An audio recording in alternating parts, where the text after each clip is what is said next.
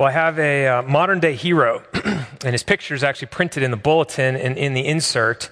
That's Brent McHugh, who's our missionary, and he's the head of Christar, and he's a former church member here and got saved through this ministry, through the Alpha program, and then gave up his business career, which was very lucrative and successful, and went to seminary, and then went to the global mission field and was so successful in that, he became head of the global missions for Christar and is now in charge of 300 full-time missionaries. And Brent is my hero because he is incredibly laser focused on his strategy in obeying the Lord's command to make disciples. And when he was transitioning the organization from Texas to Malaga, Spain, where it now is, he had a brief period where he came to our church and kept an office here for about 9 months. And I got to have many helpful interactions with Brent. And one of the things he was doing that I found so interesting is somehow he had gotten an audience with some very deep pockets out in Seattle. I think one of the guys who was in a meeting actually had Mark Zuckerberg's cell phone number. Like, these were guys that were the top of the top and had deep pockets. And Brent went in there to make a proposal that they give money for a ministry initiative he had conceived in his mind, and he was asking for $700,000. And they were willing to hear him, and he came in, and he's an Anglican priest, and he's the head of a missions organization, and the guys were expecting the kind of request they typically get. They get pastors with really compassionate hearts who want them to use their money to alleviate the hurting of the poor, which is a very good thing to do. But Brent came in with a business plan and a strategy, and he had been reading a book. The book was called The Lean Startup, like as in a startup company, by Eric Ries, and he was talking about that, and they went, wait a minute, what are you doing reading that book? And he explained his strategy, and he made his pitch, and they gave him 1/10 of what he asked for the first year. This year, they're going to give him $250,000, and we'll see what happens in the third year. But they're kind of testing him, he said. I asked him if I could use this illustration. But what they had done is they intuitively understood something that Jesus explicitly teaches, and that is that Christians are not savvy with money like worldly people are. And here comes a pastor with a really savvy plan, not just to alleviate the poor, but a takeover plan. How do we bring the gospel into a culture and then have that go like wildfire through that place? And these were the kind of people that they actually asked him. They said, why should we give money to you to try to convert people instead of giving it to the arms dealers so they can buy guns to suppress them with military might? They were asking that question, and Brent had an answer. He said, if we convert them, then they're on our side, and we've doubled our numbers. And it's immoral to just kill people. And they were taken aback by this. And Brent, though, was so savvy with his business plan. And Jesus said, the sons of light are not. And he challenges us. Now, before I dig into this parable a little bit, I want to point something out. Jesus is a master teacher, and he oftentimes uses things that we would not expect to get our attention. So he is using a parable, which is a made-up story, of a dishonest manager. And he is not commending dishonesty. He is commending the shrewdness of this manager, not his dishonesty. And here's my main point before we dig into the passage. Jesus loves you too much to let you be dominated by money. And instead, he wants to show you how to use money for the kingdom. And by money, I'm including all of wealth in that. So he loves you too much to let you be dominated by money. So one of the things about money is that people don't think they have a problem with it. I've had lots of confessions in my office of all sorts of different things, and no one has ever come to me and said, I'm here to confess that I'm an idolater. I love money. Money has the throne of my heart. I'm caught up in greed and covetousness, and it's never happened. I've had lots of other things confessed, but never that in the 9 years I've been here as a priest. And the reason is because money is sneaky. It's insidious. It conceals itself, and we don't realize the power it has over us. So I came up with a couple of questions. Since none of us in here have a problem with money, I just thought I'd ask a question. I've got 5 questions just for us to think about. Do I daydream often about things I want to own? You could fill in eBay, Craigslist, Google. What am I looking at all day? Is there something I am daydreaming that I wish I owned? Do I fantasize about ways to make more money? How could I get promoted at work? How could I bring home a better bottom line? Am I jealous of other people's stuff? When I see something I like, do I have a pressing desire to possess it? I want that thing. I have to own it. I can't just celebrate that someone else has it or borrow it and give it back without covetousness creeping in. Am I often jealous of other people's wealth? Do I find my security in money? Do I look often at what is the balance of my retirement fund? How much equity do I have this month in my home? What would happen if I got sick? How much health coverage do I have? All these things, do I look to those for security, or do I look to God for my security when I feel insecure? Do most of the decisions that I make, this is my last one, do most of the decisions that I make include the saying, do we have enough money for that? Instead of, is God calling me to that? Is money making the decision, or is God making the decision? I recognize that these are dangerous questions. And I was thinking about something that I learned on the construction sites when I was an engineer, that when they opened up the electrical panel and all that power was there, they kept a hand behind their back and would go in with the screwdriver because they could so easily complete a circuit and short their heart out and die. So one screwdriver. And I recognize I've just opened up an electrical panel and I've got my screwdriver and I'm messing with you because it's messing with me. Because I read that list and I think, oh my goodness. I thought it was great to preach through the lectionary because then I could preach all these hard topics, but the problem is I have to preach all these hard topics to all of us. I can't just jump over the ones that make me uncomfortable. This is hard. This is hard for all of us, and it's essential to life. There's not a person in here who does not have to deal with the issue of wealth in this life. Not one. Whether you're poor or rich, it doesn't matter. We all have to deal with it. And Jesus loves us too much to let us be mastered by it. Jesus says in Luke 12, take care, be on guard against all kinds of covetousness. He actually warns us of its danger. He doesn't do that with other things. And I love the wit of Tim Keller, who says, you don't find yourself in the bed of someone else's spouse and suddenly go, wait a minute, could I be in adultery? It never happens. You know what you're doing every step all the way, but not so with money and unrighteous wealth. You suddenly realize, maybe I am an idolater. Maybe I am in the grips of wealth. Maybe it is controlling me, and I didn't even realize it. Now, this parable is spoken to disciples. Look at verse 1 of Luke 16. It says, he also said to the disciples. So Jesus is teaching his followers here. And you have to get the whole sweep of his teaching, because last week he was speaking to the Pharisees who were grumbling because he was receiving sinners. So we looked at three parables. We looked at two of them, but there's three in sequence. The lost sheep, the lost coin, and the lost son. And what I said to you last week was, just let the grace of God wash over you, that he loves you so much that he will go and seek you out at great personal expense to win your heart and save you. It is not about what you do to earn that. He does that to go and save you. He's just taught that. So I am presuming his audience here are already people who've said, I want you to be the Lord of my life. They're disciples. And then a loving Savior warns us about how to handle wealth.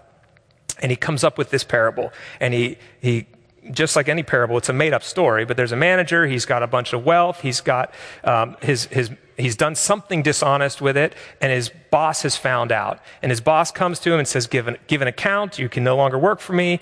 And he comes up with a scheme so that people will receive him when he no longer has that position. And his boss commends him for it. Probably, if I had to guess, because the boss is implicated somehow in some dishonest work. He's not just going to say, I'm taking you to court and we're going to get this solved, and I'm going to bring every one of those creditors in here and you're going to find out, we're going to get it back. He doesn't. He just simply says, well played, my friend. and then but he commends him, though, for his shrewdness. Now, again, Jesus is not commending the dishonesty. He's making up this story to commend the shrewdness with which this man acted. He thought through the situation and he realized, how can I get this wealth to serve my need? And Jesus is saying, and here's the tough verse, For the sons of this world are more shrewd in dealing with one another, with their own generation, than are the sons of light. And then he says, and I tell you, make friends for yourself by means of unrighteous wealth, so that when it fails, they may receive you into the eternal dwellings. Now, there are two shockers in here. There is the statement that wealth is actually unrighteous. And as much as we try, we have to wrestle with that, because I want to say money's neutral. In fact, before I really dug into this passage, I even said to Heather, I have a book that the title is Money, Sex, and Power. You know, the big three. That's the title right on the top. And I said, there's nothing inherently wrong about these three things.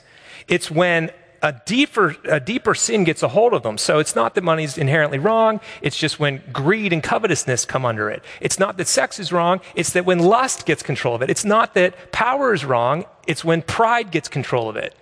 And then I read Jesus' words, and he said, unrighteous wealth. And I realized, I think wealth might actually have been hijacked, and it is now bent on evil, and it is not neutral. It's very powerful, in fact, and Jesus is warning us about that. It has a fallen nature to it, and that shocks us that he calls it unrighteous wealth. And I love the expression, filthy lucre. I just really like that word, lucre. Filthy lucre, or some dirty money. That expression came up out of the general culture. That's not like a Christian term. Even the culture recognizes the corrupting influence of wealth. It's far more than just a means of economic exchange. It has a life of its own, and that life is bent towards unrighteous things, not natural goodness. Now, God is good, and he's saying use it for good, but recognize its tendency. I don't know if it's a helpful parallel, but Heather and I were also talking about the Lord of the Rings, and the ring of power corrupts anyone who tried to use it for good. And I said, but the ring was made by a dark lord. Everything we're talking about was made by a good Lord. So it can be redeemed and used in a kingdom way. But recognize the temptation, recognize its tendency is towards control. It wants to control your heart. It's insidious, it's sneaky. And the problem about it is we compare ourselves, again, with the wrong person. When your righteousness is up for question, you compare yourself with Hitler. When your wealth is in question, who do you compare yourself to? You look around your own socioeconomic bracket, and then you find someone who has something a little better, a little nicer, and you go, well, I'm not rich like that person. However, the rest of the world is not at all fooled by that. They look right into us in our wealthy, arguably the wealthiest country in the world, and they go, that's rich. I want that. I want to be where you are. We don't look at those places and go, I am rich. We look at somebody else. And so we don't think that we are in the clutches of this idol at all, because we're comparing to the wrong thing. That's part of why it's so dangerous. So Jesus is saying wealth is unrighteous. And then he says, use it to make friends. And that's shocking to us. Why would I use what? To make friends? And to make friends that will receive me into eternal dwellings. The whole thing seems strange. And he says it's going to fail. Unrighteous wealth is going to fail. Therefore, use it now to make friends for receiving you into eternal dwellings. He's talking about heaven here and the thing that comes after this life. So what is one thing that you know for sure will be a part of heaven? People. There will be people in heaven. Jesus elsewhere says, store up treasures for yourself in heaven. And although this is partially true, it's not entirely true when people say you can't take money with you. You can't, if you think like King Tut, put it all in my pyramid tomb and bury me with it and I get it on the other side. But you can take it with you if you do a currency exchange. One of the authors I read used the analogy of the American dollar to the British pound. He said, imagine that in the near future, but you don't know when, the United States government is going to convert all of its currency to the British pound. And you don't know the date, so what is the wise or shrewd thing to do? Well, it's to convert as much of your wealth over to British pounds as you can and only hold on to enough American currency to live day by day, right? That would be the wise thing to do. Now, when it comes to storing up treasures in heaven and the fact that friendship is in view here and there are people in heaven, use your wealth now to build kingdom relationships because that will actually transcend the grave. I'm going to see you in heaven.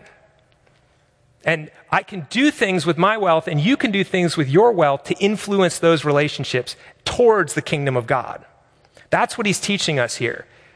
Now, I need to say something to you if you're not sure if you're a believer. You're still wrestling with this Christianity thing. You wouldn't necessarily, at least publicly, admit that you're considering Jesus. Let's say you're kind of in that in-between zone. In this passage, remember I said there are two groups of people. Here he's talking to the disciples, but the Pharisees are listening in. Because when you go a little further, what you find is that it says, the Pharisees who were lovers of money heard these things and they ridiculed him. And he said to them, you are those who justify yourselves before men, but God knows your hearts. For what is exalted among men is an abomination in the sight of God. And here's what I want to say to you. Wealth can never fully satisfy you. It's never satisfied any person ever in all of history fully. It just doesn't have that capability because only God can. It's not possible. Jesus, however, does promise to satisfy you. And not only that, make you able to receive the blessings that he wants to give to you. So how can you receive God's blessings and not become controlled by them? Well, you have to hear what Jesus has to say and recognize who he is. I love what the Apostle Paul says on this topic. He says, for you know, he's talking about money here and encouragement to give generously. He says to the Corinthians, for you know the grace of our Lord Jesus Christ, that though he was rich, yet for your sake he became poor, so that by his poverty you might become rich. When you recognize how much Jesus gave up to come and rescue you and the wealth that you get when you get him, all that other stuff pales in comparison. If I have Christ, what more do I need? And because I have Christ, he's so generous, there's other stuff that comes with it. And what he wants me to do is receive his love and then learn how to use unrighteous mammon for his kingdom without it using me and taking control of me. That's what he wants for us. To be able to use it without getting enslaved. Now, for Christians, for disciples, for those who've committed their lives to Jesus, you are being prepared for true riches. He goes on and he says, if then you have not been faithful in the unrighteous wealth, who will entrust to you the true riches? And he doesn't expound that. He doesn't say anything more about what that is. There's a great mystery there. But if we're talking about the wealth of all the kingdoms of this world, and he's calling that unrighteous, and he's saying there is true riches that he wants to put you in charge of, this world and the wealth of this world is a testing ground for us. It's preparing us for managing true riches. I can't even conceive in my mind what that could be, but I know it's coming because Jesus said it. He's preparing us. So he wants us to take the long view on this. Don't think next week, next year, or even next decade. Think the next life. What does it look like for me to use wealth to be prepared for managing God's stuff in the next life and to learn to not be controlled by it? I think it's fascinating when we look at both Paul and Jesus. Jesus at times said, the Son of Man has no place to lay his head. He didn't even have a pillow. He didn't have a bed. And yet he was being accused of being a drunkard and a glutton because he went to parties and he dined with the wealthy as well as the poor. He was able to move in and out. There were a number of women who were very wealthy that were underwriting his ministry and paying for things for him and his disciples. But at other times, he was out in the middle of nowhere with no food, and they would go without. He fasted, but then he feasted, and it was like he was able to move in and out of that with no risk of it controlling him. And the Apostle Paul, who is not Jesus, but is still very full of the Holy Spirit, learned, and in the end of Philippians says, I've learned how to be brought high and to be without. He's learned the secret of contentment. And he says, I could do all things through Christ who strengthens me. That's what he has grown into. So how do we invest our wealth in kingdom relationships? What are some specific things? And how do we think shrewdly about it? Well, we have to think about it, first of all. When I asked you all those questions about money to start this sermon off, most of those things happen because you're not intentionally thinking about what you're thinking about. You're just letting, almost like daydreaming, like, oh, I really wish I had that, or that's a really nice thing over there. You start to look at it, and it kind of pulls you in, and it's sort of, and you find yourself daydreaming about it. Instead of saying, take every thought captive for Christ. What is it that I should be doing with wealth? What should my approach be to it? How can I use it well? We actually have to think about that and be intentional. Now let's consider some, I'll call them non-economic uses. In other words, more than just purchasing power. Money is used for a lot more than just an exchange of material goods. In a negative sense, it can be used to bully people. But in the hands of a savvy Christian, it can be used to free people or empower them. I think about ministries to less developed areas of the world where people are making microeconomic loans available, not to do a handout, but rather to help somebody use their gifts to build a business and build up their local economy. And they do it at a very low interest rate to help those people. And what it does is, instead of bullying people or suppressing them with poverty, it empowers them to use their gifts to have a business that is successful. And it lifts them up. It frees them in some ways. Money has the power to enslave or to free. And in the hands of a Christian who's thinking kingdom and thinking relationships, how can I use wealth to free people who are currently enslaved because of economics or wherever they live? It can buy prestige. You can use wealth to have people look at you and go, wow, he's really important. That's not great. You could also use wealth to have people go, wow, his God is really important. We can elevate Christ and have people see the fame of our God. We can increase his fame in the world. So when someone says to you that you've been successful, you recognize very quickly, yeah, I might have did that whatever at work, and yes, I won that award, but who gave me the intellect to be able to do it? Who gave me the physical energy to work my body to do that thing? Who provided the education for me, or the family I was born into that helped me get through college? Who, at the end of the day, it all goes back to God. And so you go, God actually won that award at work. I did my part, but he did the heavy lifting. He set me up for success. Praise be to God. And we give him the glory. And I'm not talking about, the kind of trendy, I caught a touchdown and I go like this to God, and then I'm like doing my dance, look at me. But really, honestly going, that success happened because God set me up for it, and I'm giving him all of the glory. So we can also use it to enlist allegiances.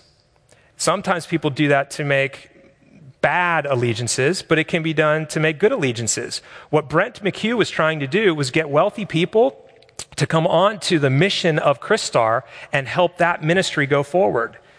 And that's all about using money to create a group that's all moving in the same direction.